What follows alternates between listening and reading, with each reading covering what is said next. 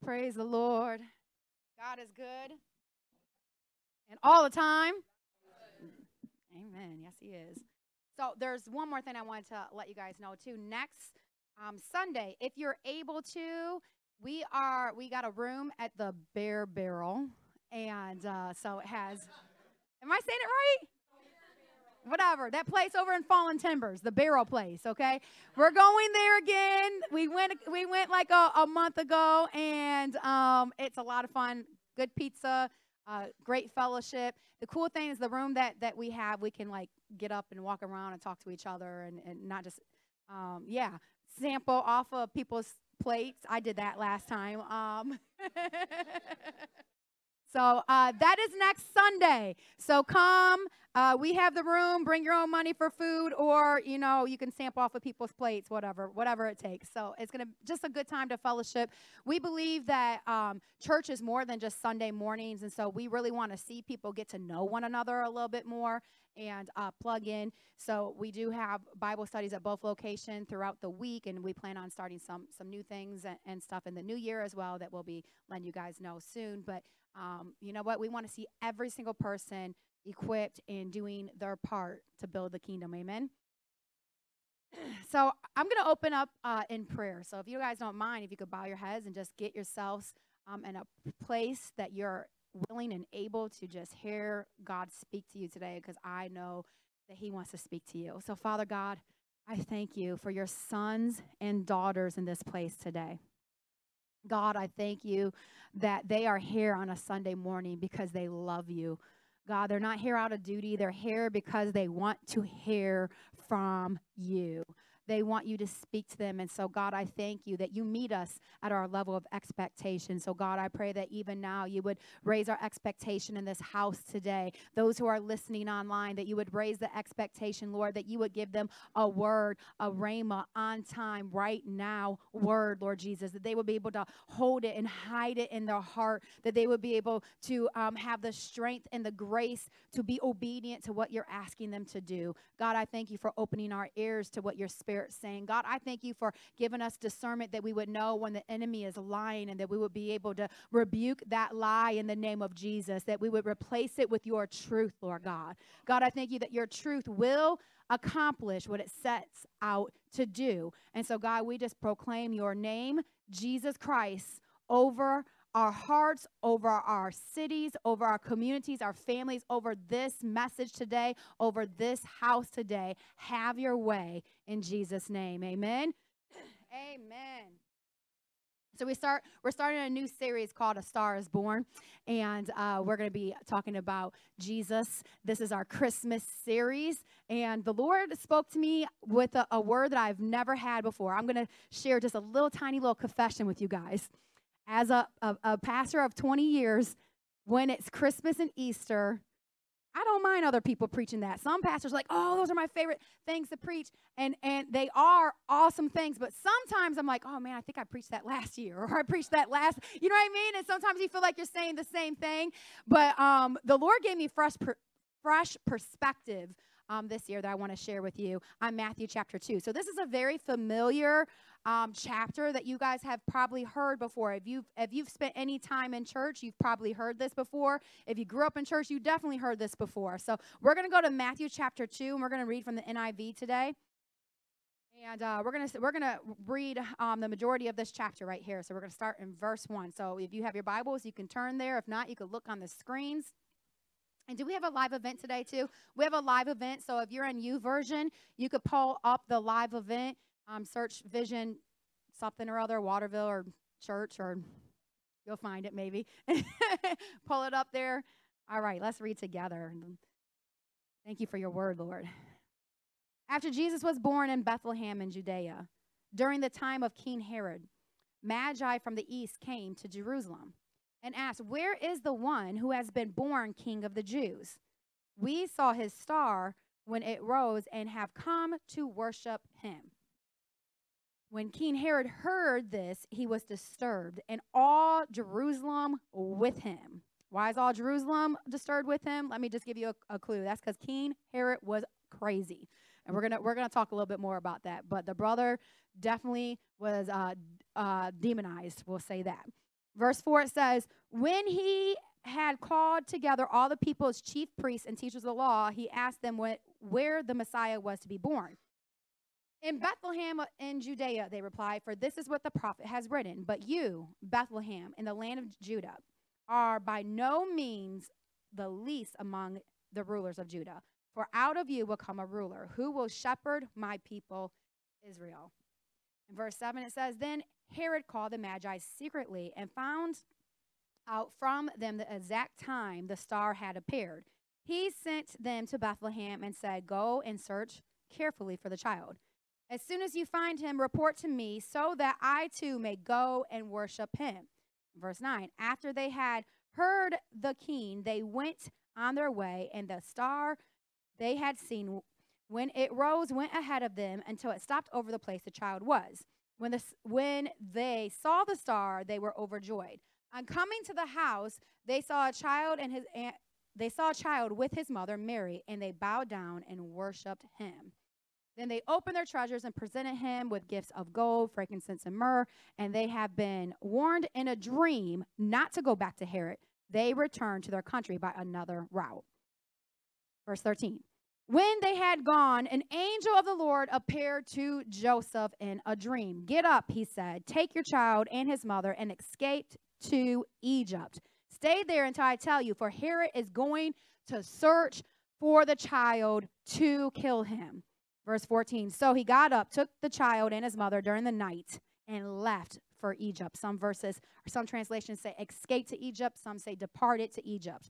Verse 15, where he stayed until the death of Herod.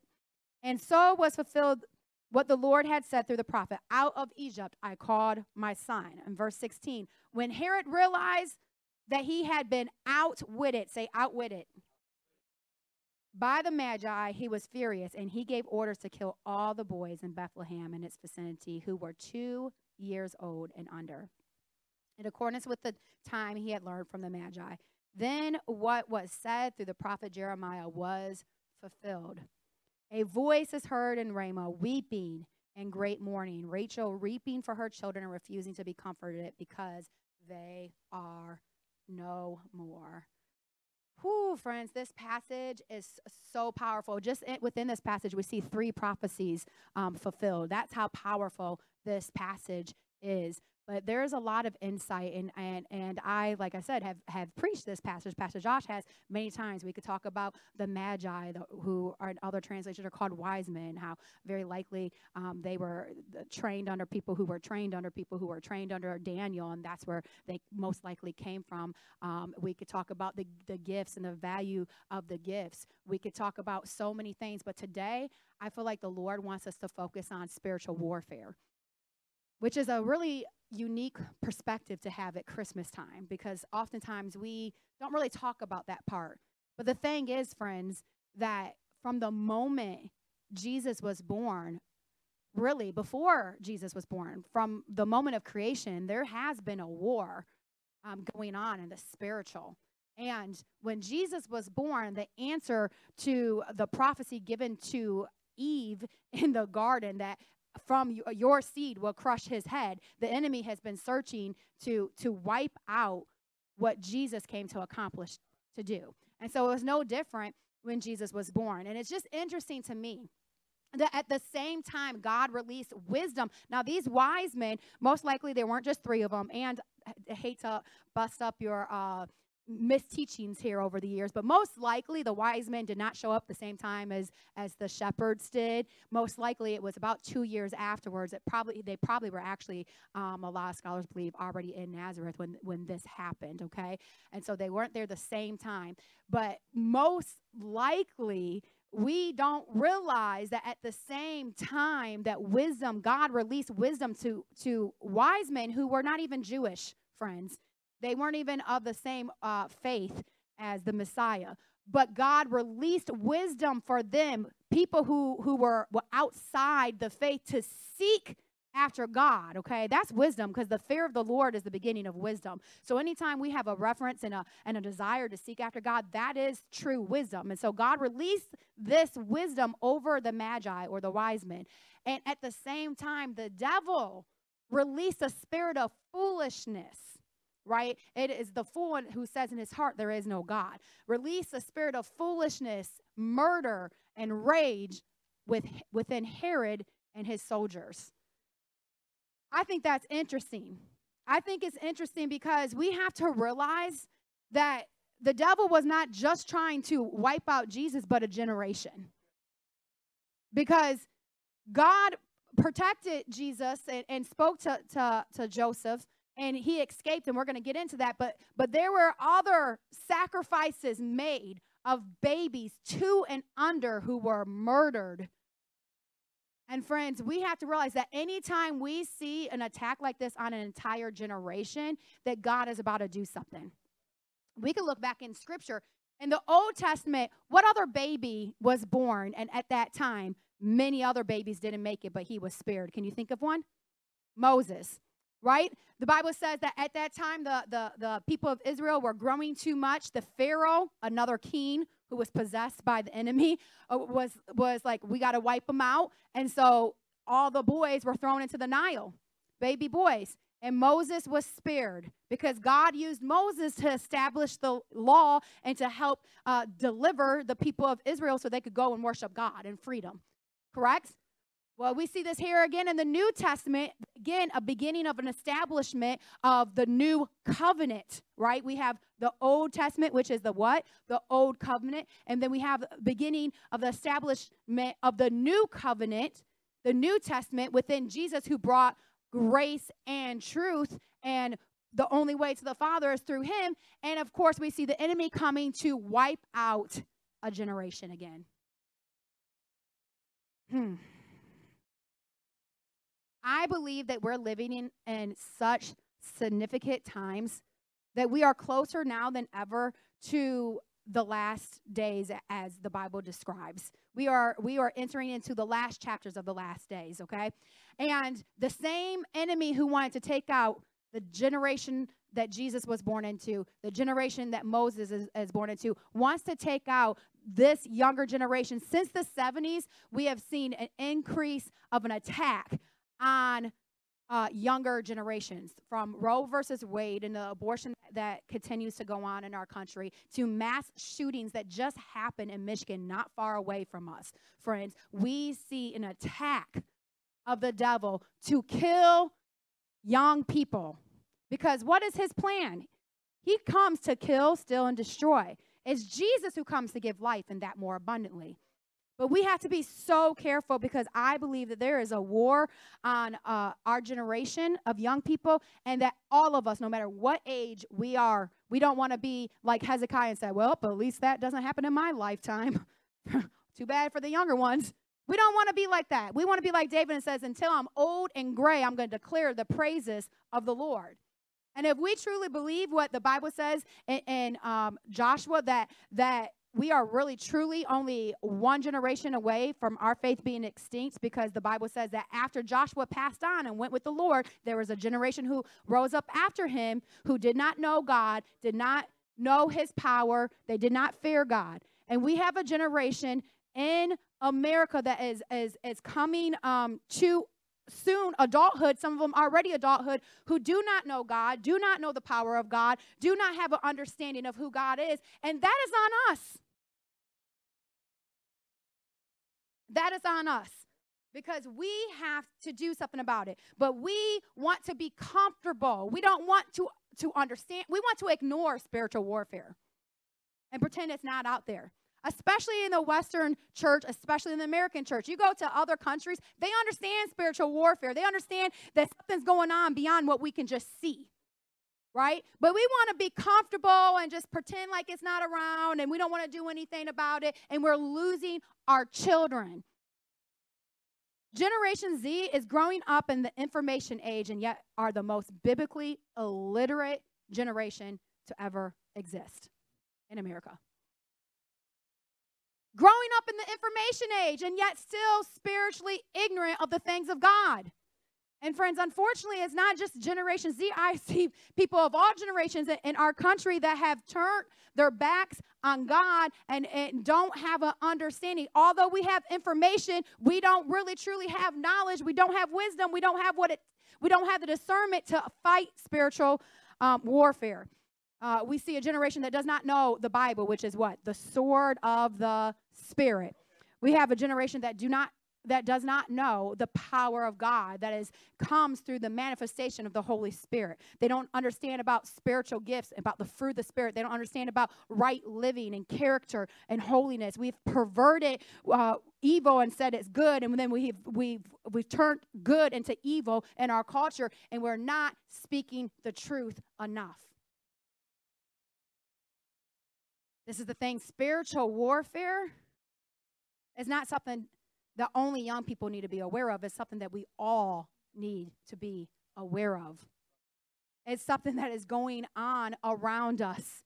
And I have never, in the 20 years, which is still novice compared to a lot of minister friends that I know, but in these 20 years experience, I've never, ever remember a time where so many people are going through it. Just one day this week, I had in one day like 4 phone calls of serious things, of crazy health issues going on. Not just a couple of them were COVID related. Some of them were other things related to marriage issues, to wayward children, to financial issues, to all kinds of spiritual attacks from addiction, to all kinds of things that we've got to step back and say, okay, what is going on, God? But instead we're like, oh, let's put on Netflix and forget anything's going on. I just don't want to think about it right now. And friends, we've got to realize that in order for us to really shine the light of Jesus, because the star was born on Christmas Day and he lives in us if we are born again believers, and for that light to shine, we have to sometimes engage in spiritual warfare. The Bible makes it clear in 2 Corinthians 2:11, it says this, that so we should not be outwitted. You remember I had you guys repeat that Herod was mad because what? He was outwitted. Well, the Bible says we should not be outwitted by who? Satan. For we are not ignorant against his schemes. But so often we are ignorant against the schemes of the enemy. And so, friends, today I want my encouragement and hope for you is that you will be able to add some tools to your tool belt so that you will outwit the enemy. Just like the first family here, Joseph and Mary and baby Jesus, was able to outwit Herod, who the enemy had possessed at the time, okay? We need to learn how to outwit the enemy because he is coming after you. He is coming after your children. He is coming after your communities. He is coming after your job. He's coming after your finances. He's coming after your health. He wants to kill, steal, and destroy you. But we have hope because a star was born. We have hope because Jesus Christ is the Savior of the world. He was a lamb who was slain before the foundations of the earth. We have hope because it was prophesied that this seed will crush Satan's head. And friends, with us, through him, we can do the same thing. But here's some things we need to add to our tool belt, if you will, to outwit the enemy. These are lessons we can learn from this chapter that I read in Matthew 2. 1, we must have discernment. Say discernment. Oh, friends, we have to have discernment in today's day and age. We have to have discernment.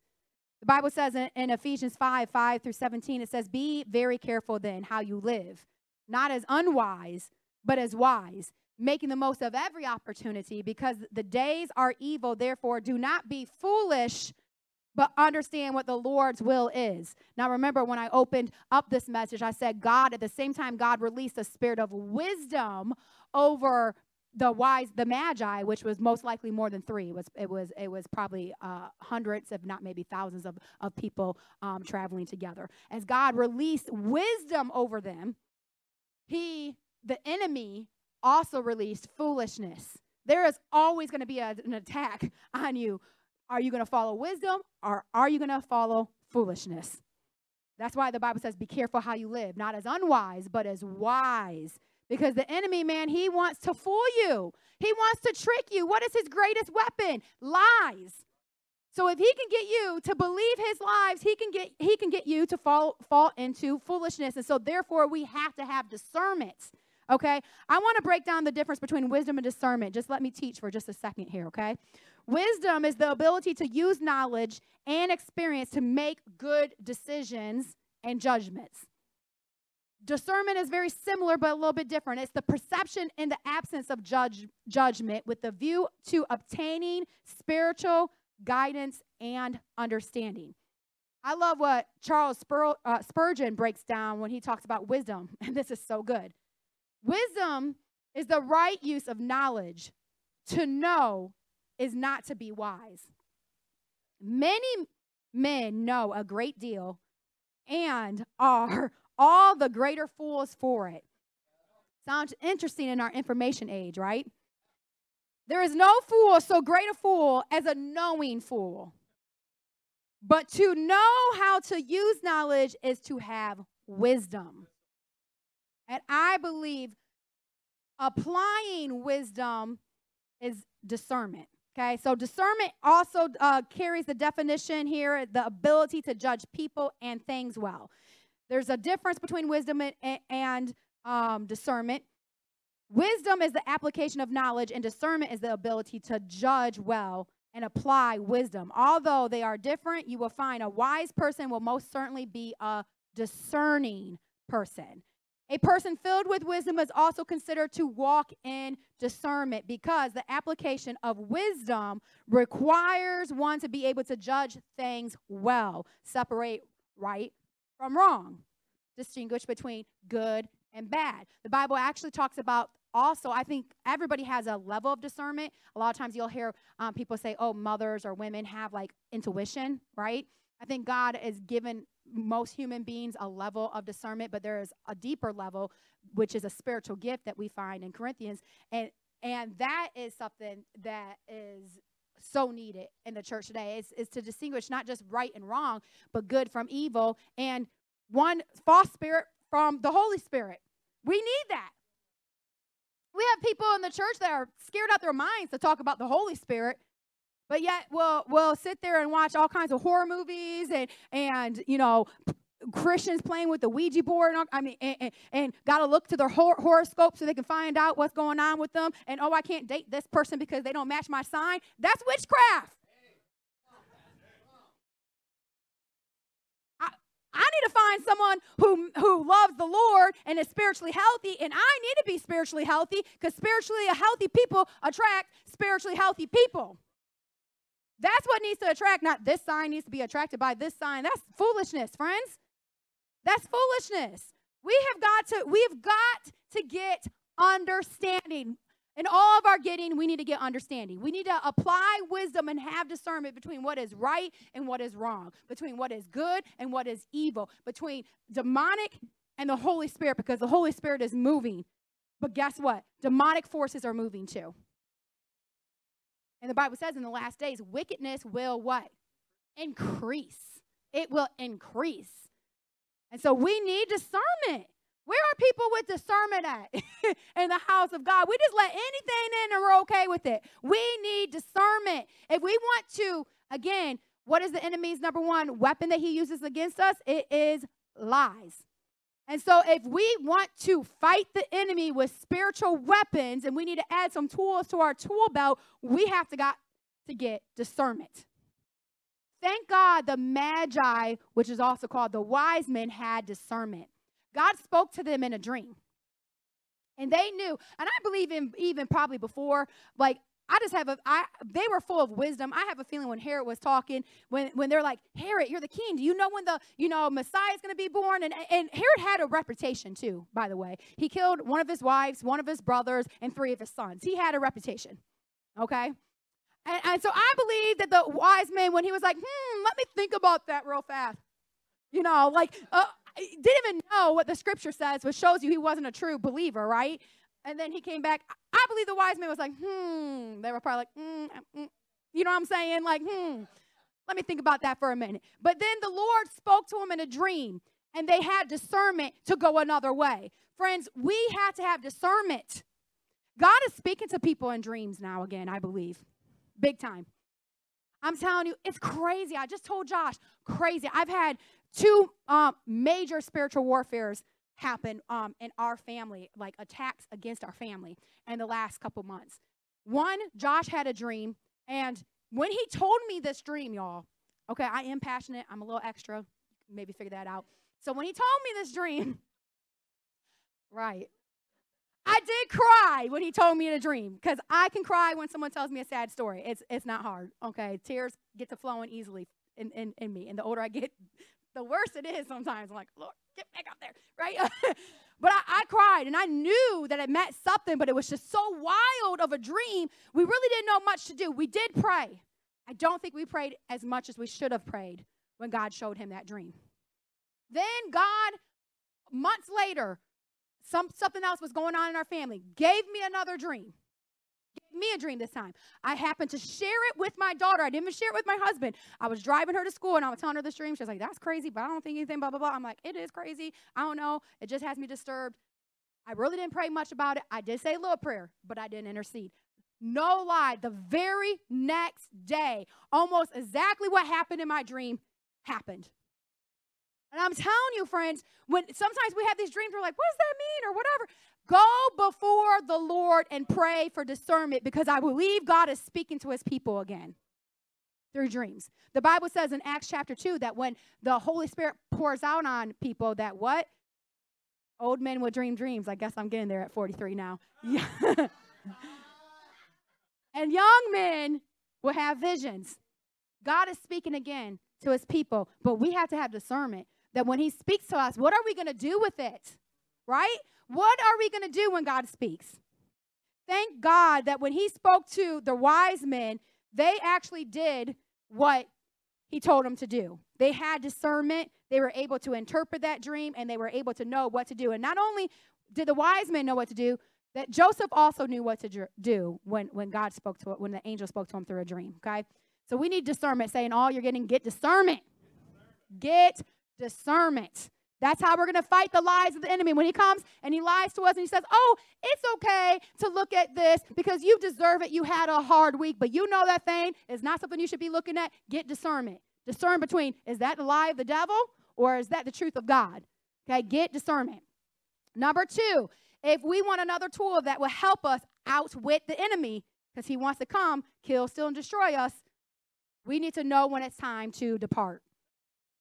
We need to know, see, my inner South Side wanted to say we need to know when it's time to dip out, but I was like, no, let me say depart. It's fancier. So we need to know when it's time to depart or dip out. You know what I'm saying? Does anyone say that anymore? Oh my gosh, I got the boomers and the zoomers telling me no. All right. I'm stuck in the 90s. Forgive me. It's time to dip out. Okay. That is funny.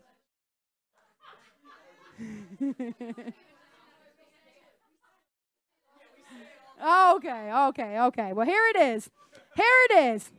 It's time to depart.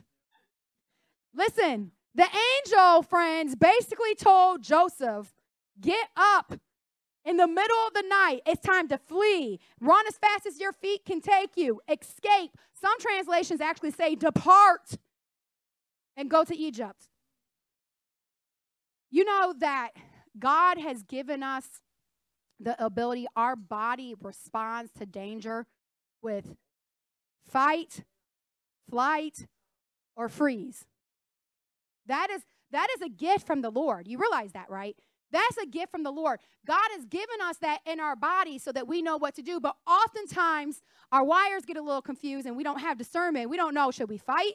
Should we flee? Or do we need to just be still for a minute, just freeze for a minute? Sometimes we don't know what to do, especially when it's spiritual warfare, because spiritual warfare we can't see with our natural eye, correct?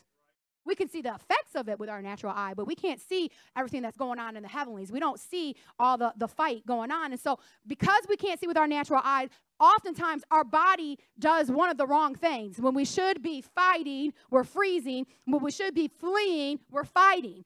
We get it all crossed. Our wires get crossed and we get all mixed up. Friends, during spiritual attacks, what I have seen a lot is that we freeze up and we don't know how to battle. When sometimes we fight without being properly equipped, or worse, we fight the wrong enemy. Right? Because what's Ephesians 6 say? It says, for our struggle is not against what? Flesh and blood. But against rulers, against authorities, against powers of the dark world, against the spiritual forces of evil in the heavenly realms. And so something happens in our country and we see things and we get so mad that all we want to do is talk about, well, this party believes this and they're demonic, or this party believes this and they're demonic. And we don't want to realize that it is a spiritual warfare. And with that same passion, we need to pray for things to change in the heavenlies, because when we do, things shift. Or sometimes we'll take it even more personal. We get so mad within our family, something's going wrong, and instead we want to blame our husband, it is their fault. Or if you're a husband in this place, we want to blame our wife, it is their fault. And we're praying those get them prayers. Come on. That's one thing I taught my girls. Those get them, God, get them, God. I ain't leaving you out, baby girl. Get them, God. We're praying all this stuff. Get that person. Change that person. He's wrong. And yet we are not fighting spiritually by praying, God, search my heart. Check me, Lord. What can I do better? Right? Because they're not the enemy. I remember when Josh and I first got married, both being firstborn children, both being very strong-willed. I'm sure I got some people in here who can understand that, right? Both being alphas in our own way. We would fight. Oh boy, we over stupid stuff too. You guys have heard these before. Windows up, windows down. I still like it more toasty than he does. And I still don't like the windows down because this hair, I did not wake up like this, okay? I cannot wear that T-shirt. I worked on this, and I don't want to mess it up with the window down, right? But yet, I had to realize early on in our marriage that I had to fight not to fight, because he wasn't my enemy. The devil is our enemy, and he wants to kill, steal, and destroy. He wants to destroy our marriage. He wants to destroy our future. He wants to destroy our children, and we got to come together. And God gave, I can't remember who, God gave someone a vision and told Josh and I early on in the ministry that when we were fighting, that we fight back to back and we have our swords out, and that's how we fight off the enemy. But the enemy wanted to turn us against each other, but we had to fight back to back so that we can get to our better, that we can get the enemy. And that's what, friends, we've got to learn to fight the enemy, and we got to learn that there are certain times that we have to flee from the enemy. Oh, but we got the victory, Pastor. If you have discernment and you know when it's time to dip out, when you know it's time to depart, I ain't getting rid of it, okay? There's two types of sins particularly that I want to talk about. Two types that we absolutely have to flee from, okay? Two types. One, sexual sin. I know we don't talk about this in church anymore. It makes us feel uncomfortable. But the world talks about it 24/7. All you gotta do is be on Instagram Reels or TikTok for 5 seconds, and you're gonna see it. Okay. But the Bible says, flee from sexual immorality. What's it say? Flee. Dip out from sexual. It doesn't say, oh, fight against it. You got this. You're strong enough. It doesn't say, be still, just freeze up and look at it.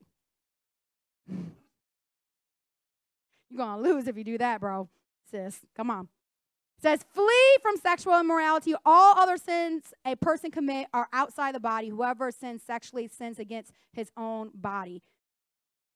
Joseph in the Old Testament realized this, and he did nothing wrong. The woman, Potiphar's wife, lied on him, but yet he still chose to flee from her, leaving behind him his cloak. He still chose to run away, to leave. There are times, friends, that temptation and sin are so great. There are times that the attack of the enemy is so strong that if you don't leave, you will fall victim to the enemy.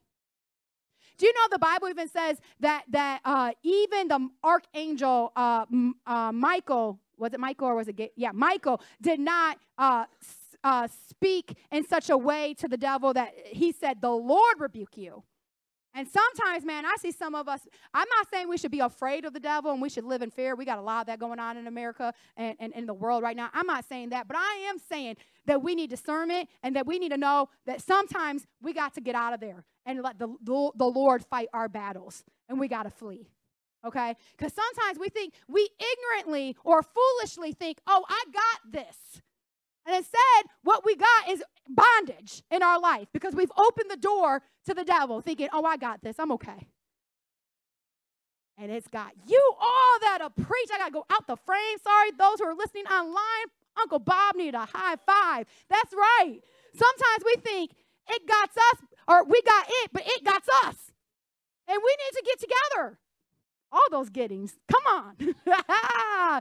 'Tis the season of giving, guys, not getting. Okay? Seriously, though. I got to make myself laugh sometimes because it's scary. When we look in the world and we see how deceived people are. We got people saying, oh, it's okay to shack up and live together. Matter of fact, you don't want to get married until you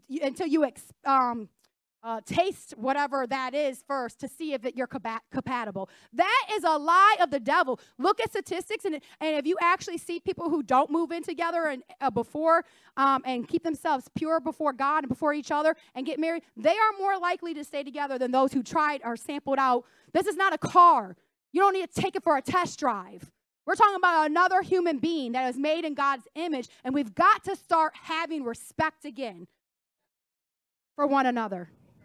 And it starts with us, friends. It starts with us. What kind of example are we setting for our younger people?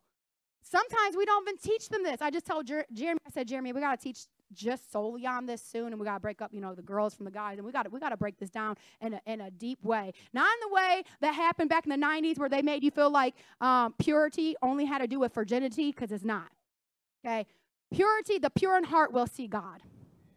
The pure in heart will see God. You could sin sexually and repent, and God can make you pure again, okay? Just like you can sin by cussing someone else out, and God can make you pure when you repent. Jesus' blood is what makes us pure. So we have to understand purity doesn't equal virginity. There's people who could be, I actually have counseled somebody who technically was a virgin when they got married, but was so addicted to pornography that it's had a hard time in their marriage because of that. Friends, we've got to have discernment, and we've got to know when it's time, man. We can't even entertain certain things. I know somebody who is a seasoned saint, and they're very sensitive around cuss words. Now, Josh is not as sensitive around cuss words. He can hear cuss words, and he got saved. God miraculously delivered him. I can say and testify 20 years of marriage, not once has he ever cussed me out, and there's been times he should have. Let's be real. No, you ain't getting no high five. You owe me dinner or something for that. I want to say a lot of times. I'm just saying sometimes, right? So saying all that, haters, saying all that.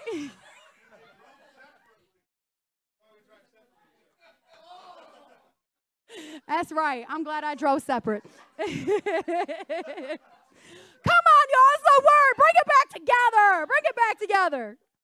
Saying all that for him, if he watches a movie with some cussing in it, it's not going to make him get up the next day and be like, when someone drives crazy, right? If I, on the other hand, watch movies with a whole bunch of cussing in it, something might slip. You know what I'm saying? I got to guard myself like that. And I know a seasoned saint, they just cannot stand cuss words. And it's not because they're super religious. It's because they've never told me that, but from my discernment, it's because it might slip if they listen to too much. Now, for me, there might be something that I can see, seeing a man with a shirt off, if he's swimming, that ain't going to do nothing for me. It's just, I'm not wired that way. I'm all about not that my man's shirt. I mean, anyway. His personality, it works. It works. Y'all messing me up today. I have a point.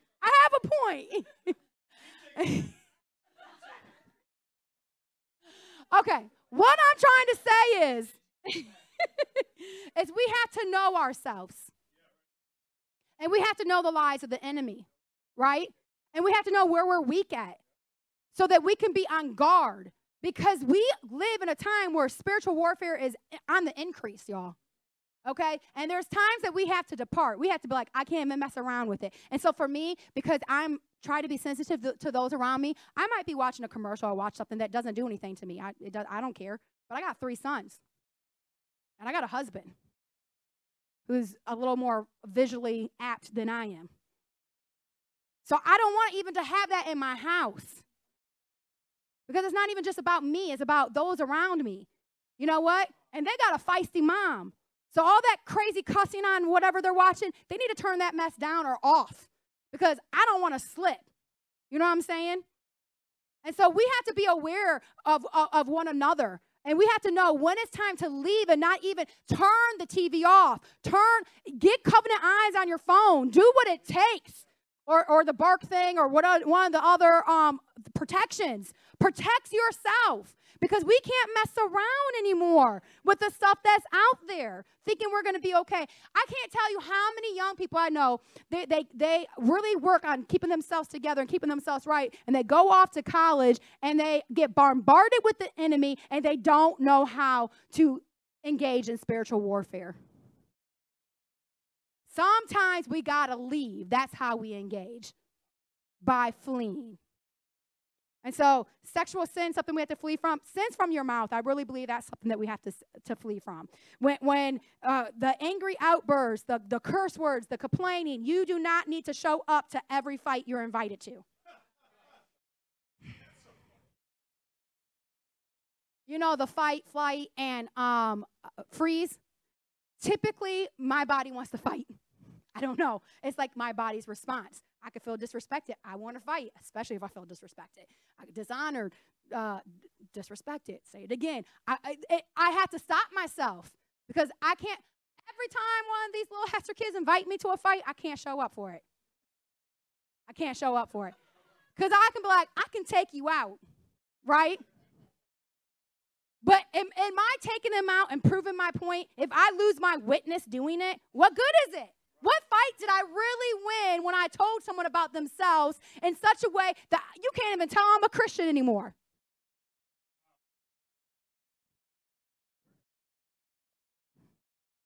Oh, but I told him. Oh, it felt so good. And so you're up all night having to repent. I got to the point finally, I was like, God, I love you, and I love the intimacy we have after repenting, but I got to have this like before I make mistakes. Like this, I can't keep making the same mistake over and over again. I'm a little boneheaded here, and sometimes it's taken me a little longer to learn things, but I'm like, Lord, help me shut my mouth before I have to apologize. I got so extreme with it, y'all. You guys heard this one before. I've told you. I prayed for years. God, let my tongue stick to the roof of my mouth if I'm about to sin with it. Years prayed that over myself. I'm telling you, every once in a while, something will still come on me, especially like usually I'm a little better with myself, usually. Like if someone I feel is disrespecting myself, but if I feel like you're disrespecting one of my kids and my husband, woo, that's the one I have to, extra grace upon grace, Lord. Don't come for my man and my babies. You know what I mean? We have to know ourselves, though, so that we know when it's time to leave. Thankfully, from Matthew chapter 2, we see that Joseph knew when it was time to depart. Thankfully, the wise men knew when it was time to leave. They could have stayed and said, oh, God is greater than Herod and his forces. This is a real king. That's a false king. He wasn't even the one who should have been king anyway. He was put in order through some kind of crazy way. He's not even the rightful king. But instead they said, you know what? I'm not going to sit around and watch this fight go down. I'm going to obey the voice of God, and I'm going to flee. I'm going to depart from this place to get into a safe place. Friends, we got to do that. We got to do that. We've got to learn when it's time to depart a situation, okay? Finally, this is the last point I want to make here. If we want to outwit the enemy, we must follow God's directions. See, God spoke to Joseph and gave him direction on how to flee and when to flee, but he also gave him direction on how and when to come home. Do you know that history shows, especially the Coptic church, which is the Christian church in Egypt, that the first family here, if you will, Joseph and Mary and Jesus, infant Jesus, that they actually lived there for a couple years, and they were always on the move. They lived with different Jewish families, and they were always on the move because history shows that Herod was still sending spies out looking. And so they were always on the move. So Joseph had to be really in tune with God to know where to go, what direction to follow. Joseph did not return to Israel until Herod had died. The Jewish historian Josephus reported that Herod the Great died a painful, debilitating disease. A lot of scholars believe it was actually STDs that he died from. and that he got so messed up with them that, the Bible says that worms ate him. I mean, it was pretty nasty. He had breathing problems, convulsion problems, rotted body, and eaten by worms, right? Herod reigned, though, for 37 years, and he was corrupt, super corrupt. And so after he had passed away, the kingdom was divided, and it went to his 3 living sons that made it, because he killed a few of them, right? And the one, Herod and Antipas, I think I'm saying his name, maybe somewhat right. He was one of the conspirators that actually was a part of the trial of the execution of Jesus. So if you read the New Testament, and you don't really do the history and research, you could think the same Herod that tried to kill Jesus as a baby was part of the conspiracy that tried to kill Jesus as an adult and send him to the cross. It wasn't the same man, but it was the same spirit. It was the son, one of the sons of the Herod, what they called Herod the Great. Even in his time, they called him Herod the Great. He kind of spread that name for himself because he was so full of pride. And yes, he was an accomplished politician and businessman, and helped even rebuild the synagogue and did all kinds of, or the temple, did all kinds of different things. But he was corrupt. He was jealous, and he was full of envy. He was full of murder. I mean, the man was full of hate. Okay, and so we have to be careful. Just because somebody accomplishes a lot of what we deem to be success in our culture does not mean that they are a righteous person. And it's better to be righteous and not have everything else that you think that supposedly is going to make you happy following the American dream. It's better to be righteous with contentment. Godliness with contentment, the Bible says, is great gain. But oftentimes, man, we want to admire people because they can build something. But building something is never something that God says, okay, let's admire them for. He looks at the heart, not all the things that we do. And so we have to be careful. Joseph had to be so careful that he was a little bit cautious, if you will, of going back to Israel right away. Because he knew this was not his son, right? God had to speak to him that way. He knew that it was not from his seed, that this was the 100% man, 100% God. He knew this was the Son of God, something hard for us to grasp and understand. And yet he knew he had a responsibility to see Jesus grow up to be able to do what God has called him to do. And so he had to have direction. And he waited until Herod the Great was dead. And then instead of going back to Bethlehem, he followed the direction of God and went to Nazareth, where the Bible says, what good comes from Nazareth, right? He knew they weren't going to be looking there. He had to follow the direction of the Lord. And can I tell you this, friends? We have to follow the direction of the Lord too. But you realize following the direction of the Lord means obedience. Okay? Well, oftentimes we might know, but we don't apply it. We don't put it to our life. We might know the right thing to do, but we're not doing the right thing that we know to do because we're not following in obedience. And Jesus says, if you love me, you will obey my commandments. And I want to say this, if you don't know what to do, open your Bible. I'm constantly encouraging my kids, open your Bible. There was an old saying, back in the day, Bible, it means basic instructions before leaving earth. You need direction? Open the Word of God. Jesus, we don't see that much of his childhood written out in the Bible. We don't know what he did when he was 3 and 4 and 5 years old. We don't know if he went to preschool, if he went on the bus. We don't really know everything, if he was in Head Start. We don't know how hard it was to potty train him. We don't know all this stuff.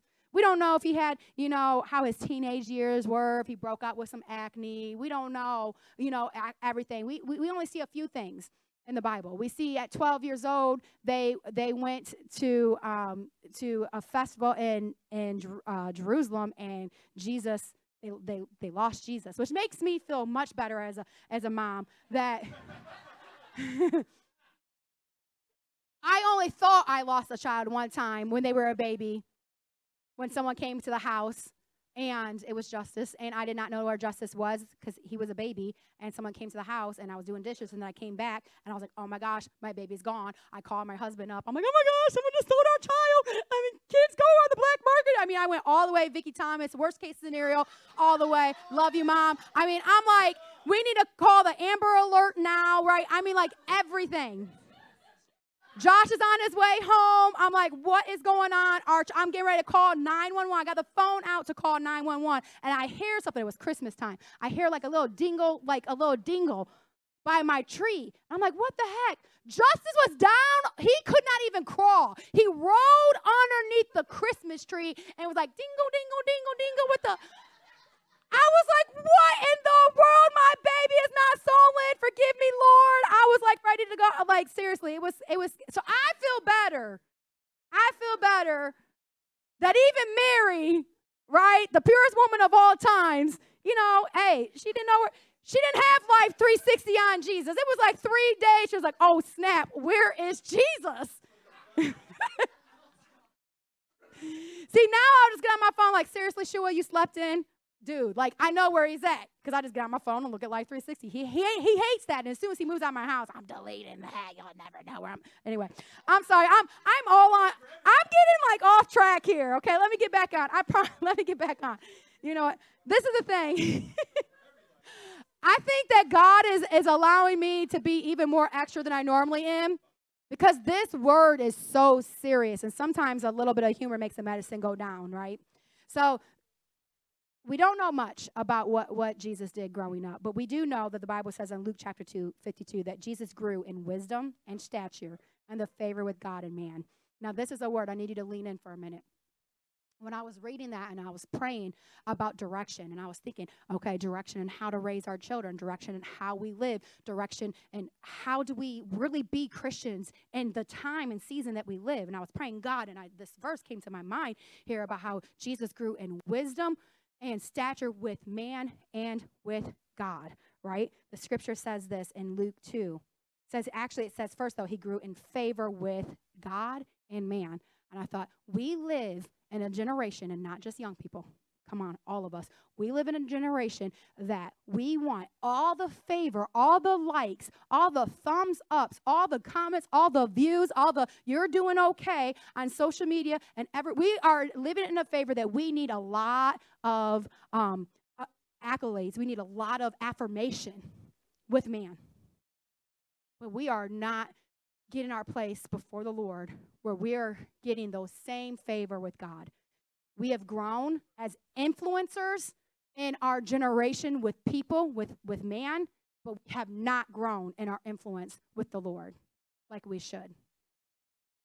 And I think it's because we got it twisted. We're focusing on our favor with people instead of our favor with God. And I'm telling you, as a recovering man pleaser myself, it is not easy.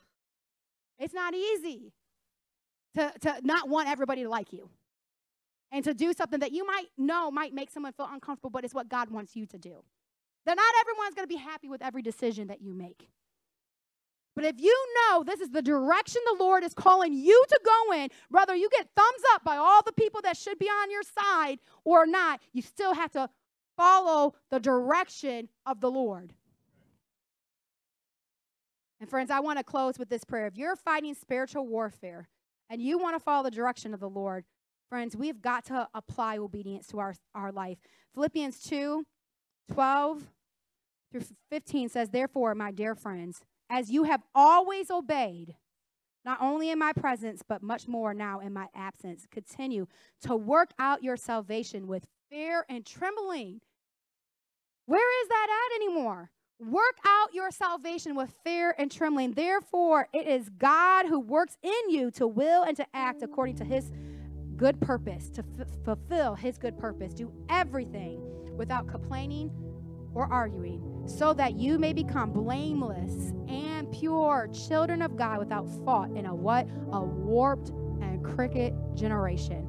Then you will shine among them like the stars in the sky. A star was born, but friends, he died on the cross for our sin. On the third day, Jesus rose again. Then before he ascended to heaven, he breathed the Holy Spirit on his disciples. He said, don't leave Jerusalem until you're filled with the Holy Spirit. You now have the Holy Spirit and Jesus living in you. You also should be shining like stars in the sky. Especially, how much more do stars shine in a dark and crooked generation? You should look so different than the culture around you. And it's okay. It's okay. God wants to use that. If you want to outwit the enemy, if you want to apply these tools, the spiritual warfare to your life, then you need discernment. You need discernment. You need to know right from wrong. Not only do you need discernment, you need to know when it's time to depart, when it's time to flee, and you need direction. If you do these things, you will start to see the victory in your life. You will start to see victory over some of these spiritual attacks in your life. Would you stand to your feet with me, please?